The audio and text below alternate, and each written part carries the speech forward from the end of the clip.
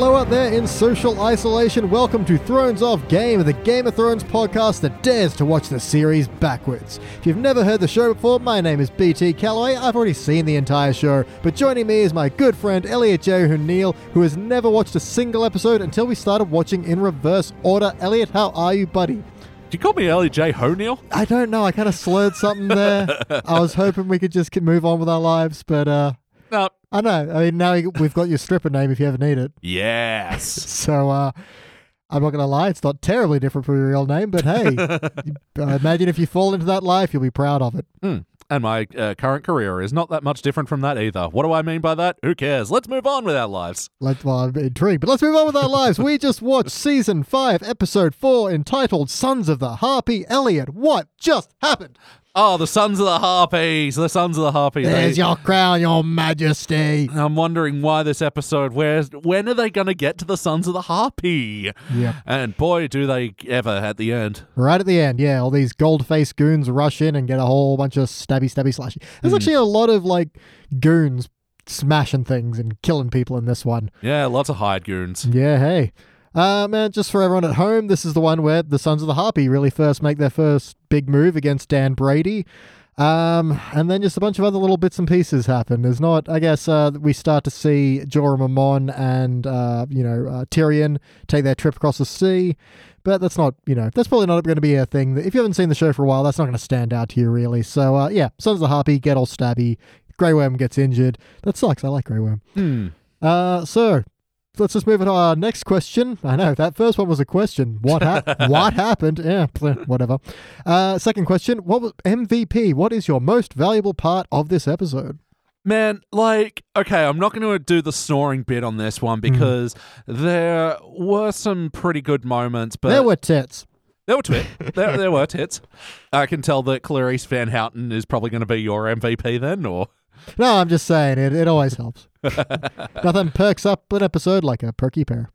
She really does have a perky pear as well. God. We'll get to that. That's question 3. Sorry. MVP. Look, the buddy comedies that appear in Game of Thrones, Tyrion and Jorah, their relationship isn't established there, but still, Tyrion got some good licks in there. Mm-hmm. But no, most valuable for me is Jaime and Bronn again. I know. Bronn? I'm pretty sure it's Bronn. I mean, we could look this up, but fuck it.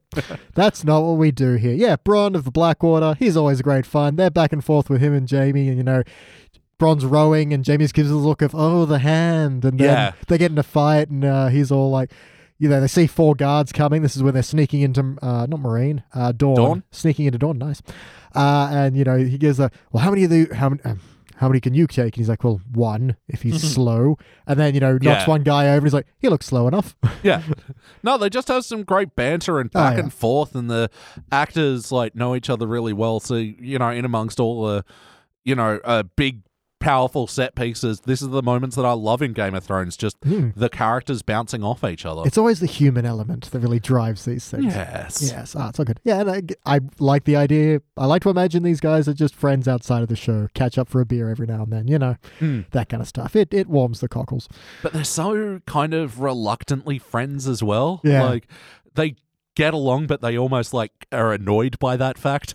Yeah, there is a very good speech that Bronn gives to Tyrion what will be next season for us, where he goes, I won't set up everything, but he just goes, don't worry, I like you. It's like me a lot more. Yeah. It's basically that kind of relationship where they clearly get along, they clearly enjoy each other's company, but also they keep getting each other in shit. Yeah.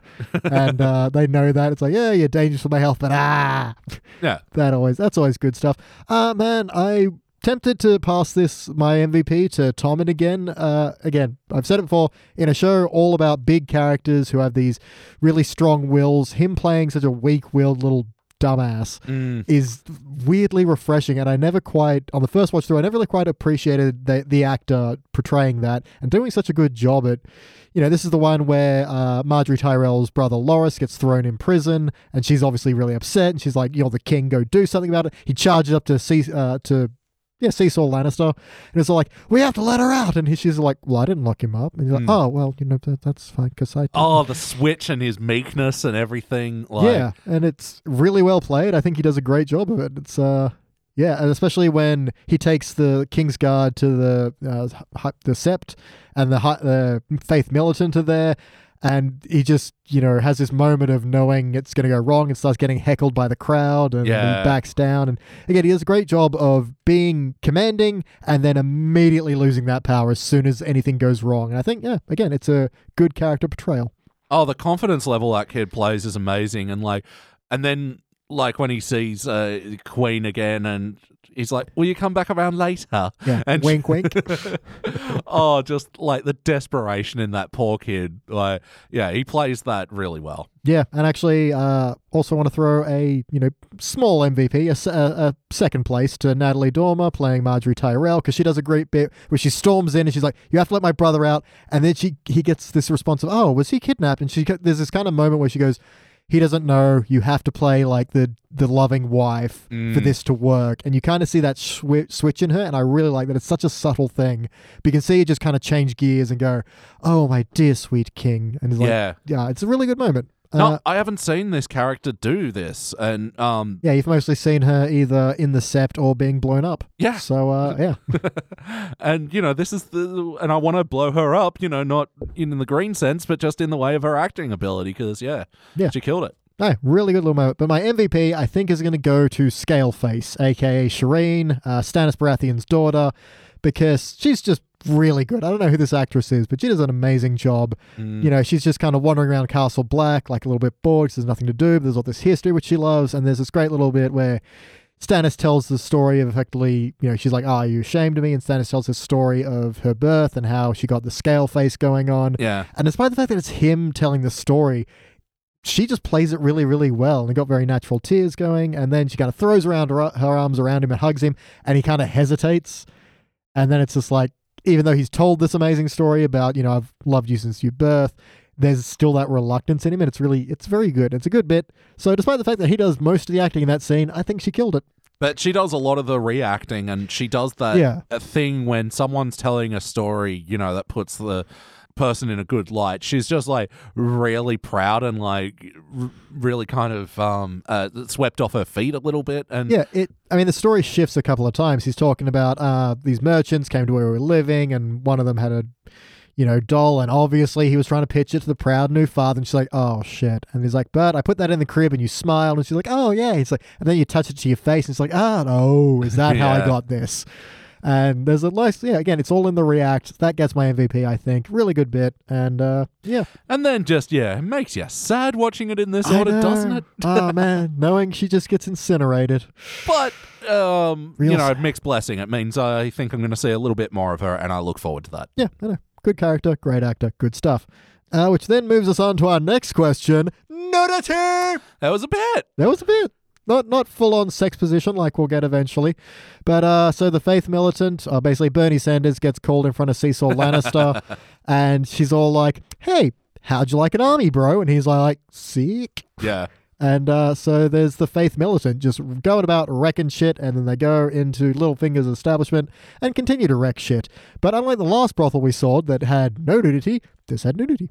Yeah, there were people that were getting in it and very annoyed to be interrupted. I know, well, you can imagine. Yeah. But weird thing is, it was very fast to go, well, we'll give you the decree and you can find some people you find worthy to be your Faith Militant. Okay, cool. Montage! Oh, wow, shit, okay. No, it's weird, in these moments where they pull back the pace to have a character conversation, for them to speed through, then, it's a bit of a whiplash. Yeah, for sure. But, we had some brothel, tits, sticks, and beatings. Yep. It's annoying when they mix the violence and the nudity question. You're like, hey, I would like to be into this, but I can't because beatings and some guy getting a star carved into his head. Oh, yeah, them cutting between that was brutal. Mm-hmm. Just, that shot of just the teeth gritting down on, what is it, like a leather strap or something? Yeah. Ugh. Yeah, nasty. It does, or maybe you just wonder about, the days where whoever's doing the carving is like, look, I'm really proud you've decided to join us. I'm not going to lie, I've done better. It was meant to be a 7-pointed star, and I miscounted. The blood got in the way, and I got to 6, and I had to really cram the 7th in there. Really sorry, dude. Forgivesies? It's like, if the end of Inglourious Bastards was Brad Pitt going, you know what? That's a little bit wobbly there, isn't it? I've done better. Oh, this was an important one, and Why did you move so much? Like, I told you to hold still. And you know what? A bad artist blames his tools. I'm not going to do that. This is on me. Directed by Quentin Tarantino. Very different ending to that movie. No, but the other bit of nudity we got was from Milhouse, Cleese Van Houten, the red woman who just walks up to John all like, oh, he's all, we need men to fight. And she's all like, well, there's only one war that matters, the war between life and death, and let me just show you some life, baby. So, yeah, I didn't actually understand what was going on here. Did she want a Jon Snow baby? It's kind of spoilers to tell you, backshadowing spoilers to explain this. All right, we'll get back to this. She can do some freaky-deaky magic when she gets dick. Oh. Yeah, I don't know how it works. I never fully explained like many of the magic, but can't wait for the new segment on the show coming up, Dick Magic. Not gonna lie, fun. Good title. Yeah, so she's just kind of seducing John a little bit, and he's all like, I've taken an oath. And she's like, there's boob in your hand, really? And he's all like, I love another, but she's dead. And like, well, she's dead. So it's like, but I still love her. I'm John Bon Jovi, but you shan't be seeing my bum. He didn't really care about that the commitment when it came to Dan Brady, though. Oh, no. She's like, what? Forgets all about it. Yeah, but even then, there's a nice little bit with, Milhouse is kind of, Stannis and his wife are having a little chat, and she's all like, I'm so sorry your, daughter, I gave you a daughter who's got a scale face. And then Milhouse kind of rocks up and is like, hi, I'm hotter than you, leave this scene, please. And she does. Yeah. I got to say, like, the lighting in this moment was just gorgeous. Like, the blues and greys that they were playing with, and... yeah, I really do love an artfully directed boob. Yep. Oh, no, absolutely. It's got all that little bit of fire going around. You're like, that's curvy and nice looking.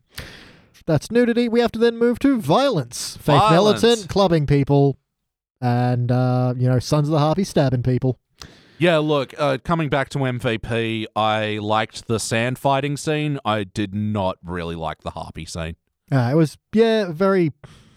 I don't know, it's hard when you've got a bunch of people who are masked up to give them any kind of humanizing aspects. The kind of implication is they're not great warriors, but there's numbers in them. Yeah. So you get that, but it's, a little bit, not as much fun as when Bronn and Jaime were taking down the Dornish guards. Yeah.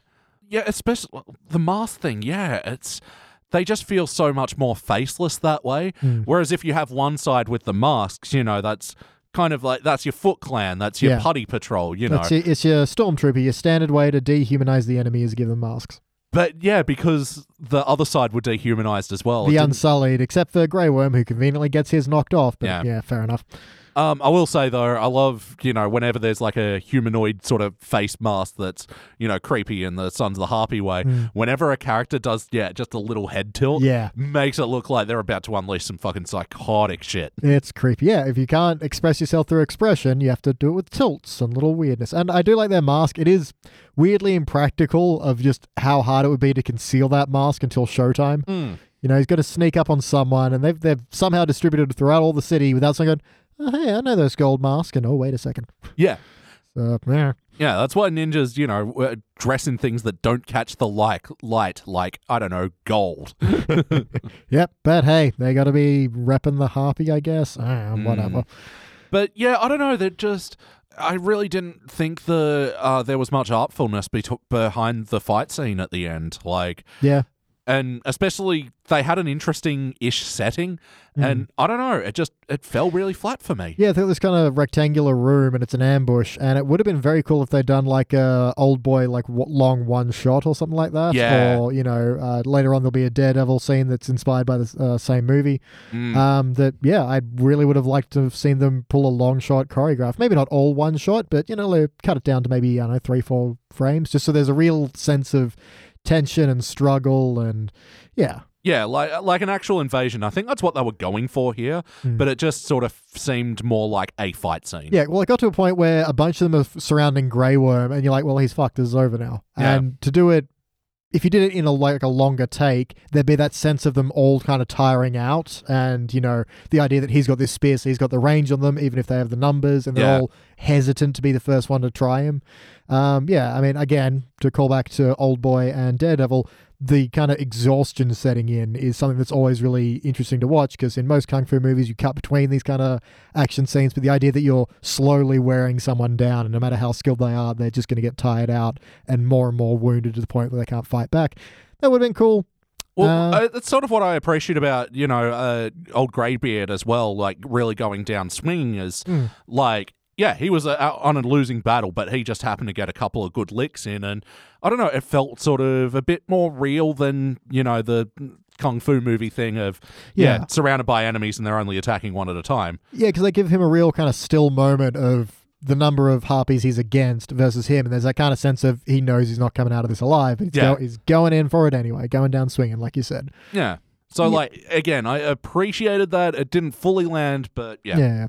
The other bit of violence we got were the sand snakes, who are, all hanging out and like, hey, how are we going to proceed? And they have a dude who's buried up to his head, and they're like, hey, you got scorpions on your face. Why you got scorpions on your face? No? If I didn't have the context of the situation, I'd be like, oh, that's nice. They buried their dad head deep in the snow. Why is there scorpions there? Yeah, because that's how they have fun in Dawn, apparently. According to Braun, Dawn's all good for a fight and a fuck.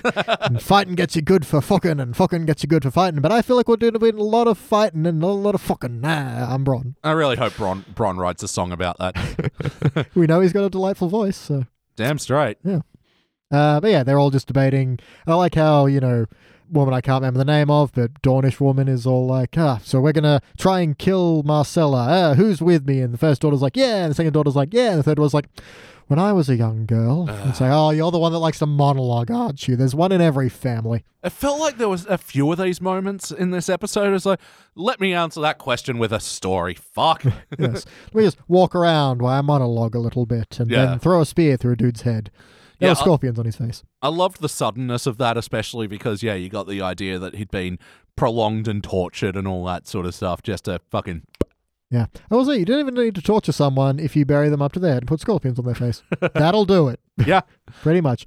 It basically starts torturing itself. Yeah. Although, to be fair, the implication was that he sold them the information and then they put scorpions on his face anyway. I mean, these people suck. Just going to say it. And we find out they're not terribly great at fighting like they think they are. No. So they can shank a dude in the back of the head and they can throw a spear through a face, but they get owned by the Greyjoys pretty heavily. Mm-hmm. The Faith Militant are also dicks, but, whatever. Oh, yeah. I feel like this is the first time I've actually seen them, do this. Yeah, but for the rest of the time they just kind of stand around being menacing. Yeah, they approached the mountain at one point, though, didn't they? And one of them did not go well. Yeah. So this is the only time that I've sort of seen them as a threat. And I really enjoyed the intimidations of these scenes as well, because, carving one of their own and then taking out the violence on, it was fucking heavy shit. It was, and they're all just smashing up markets and things. And I like the merchant turning to the guards and he's like, help. And they're like, nah. Bye. Yeah, because this is a faith thing and they're allowed to do it. And it's... Yeah, and that build-up helps really drive the tension of when, the Kid King is in that standoff, absolutely. I do have a couple of nicknames for Tyrion. Because when we start off, he's tied up and he's struggling, so I wrote down Barney Struggle. Oh, yep. And then later on, he's gagged and so I called him Barney Mumble. Oh. And I do like the opening. When he takes the gag off, he goes... Who are you? Yeah. No, just straight out the gate. You got any other notes? I'm running out. It's actually weird. This conversation, I feel like I've been bigging up this episode a lot more than I was actually enjoying it at the time, but yeah. Yeah. There's a bit where not Tyrion, Jim Jam Lannister is all like, if I ever see my brother again, I'll split in two. No, you don't. No. We know that. I've seen it happen. They don't. Yep. Spoilers. Yeah, I got a note that just Littlefinger's up on the scene. Yep. Littlefinger and Sons have a long scene, and it's all just not really for it. I mean, it is, but it also none of this stuff comes to a head. But that's also supposed to happen. Yeah. This is meant to be how he gets Sansa to stay there, even though she's betrothed to Ramsay, who's a dick, but who didn't show up in this episode. Oh yeah. They do go on about Lyanna Stark a little bit. I mean, the whole story of her is, ends up being Jon's mother, that whole thing. Yeah. Speaking of that backstory, they mentioned that Rhaegar, was that his name? He originally wanted to be a song and dance man. Yeah. Goes down amongst the people and just busks for a little bit.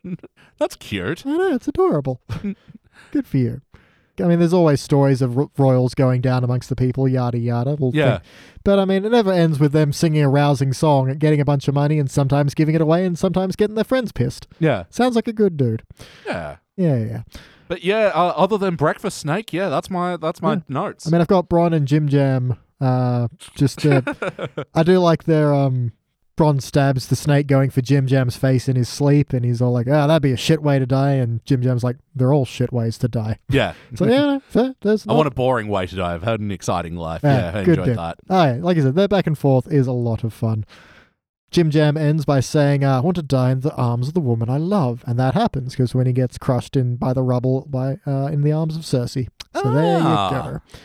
That was a prediction made. What was it? 3 seasons previous. Yeah. Yeah, let me just have a look here. Littlefingers. Seesaw sends Baron von Munchausen and Sir Stabdie to go to Bravos. Yeah, just more boring scenes. Yeah, no. Now I'm starting to remember all the fucking shit that I was like, yeah, this wasn't so good. Millhouse, while leaving, says, "You know nothing, Jon Snow," which is a bit of a meme. And that will come up again later when we find out about that woman Jon Snow was into. Oh. Yes, backshadowing. Jon Snow had a girlfriend. I called him Snow. I call him John Bum Shovey. I mean, what a names anyway, as long as you know what we're talking about. That is all my notes. So we must ask ourselves our final question. How did we get here?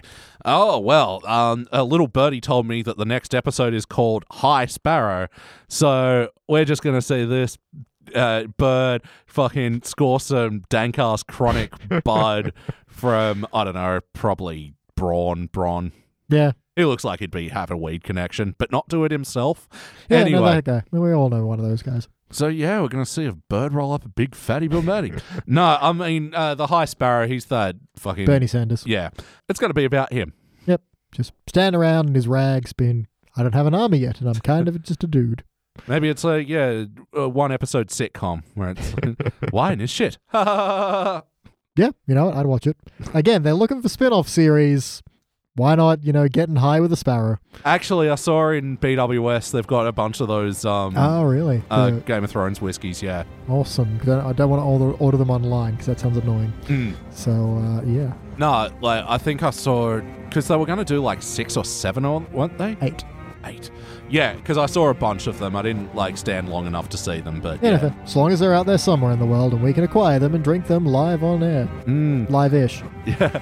All right, till that exciting time, you can listen to us drink whiskey. I've been BT Calloway, and that's been Elliot J. O'Neill. Goodbye. And for now, our watch has ended.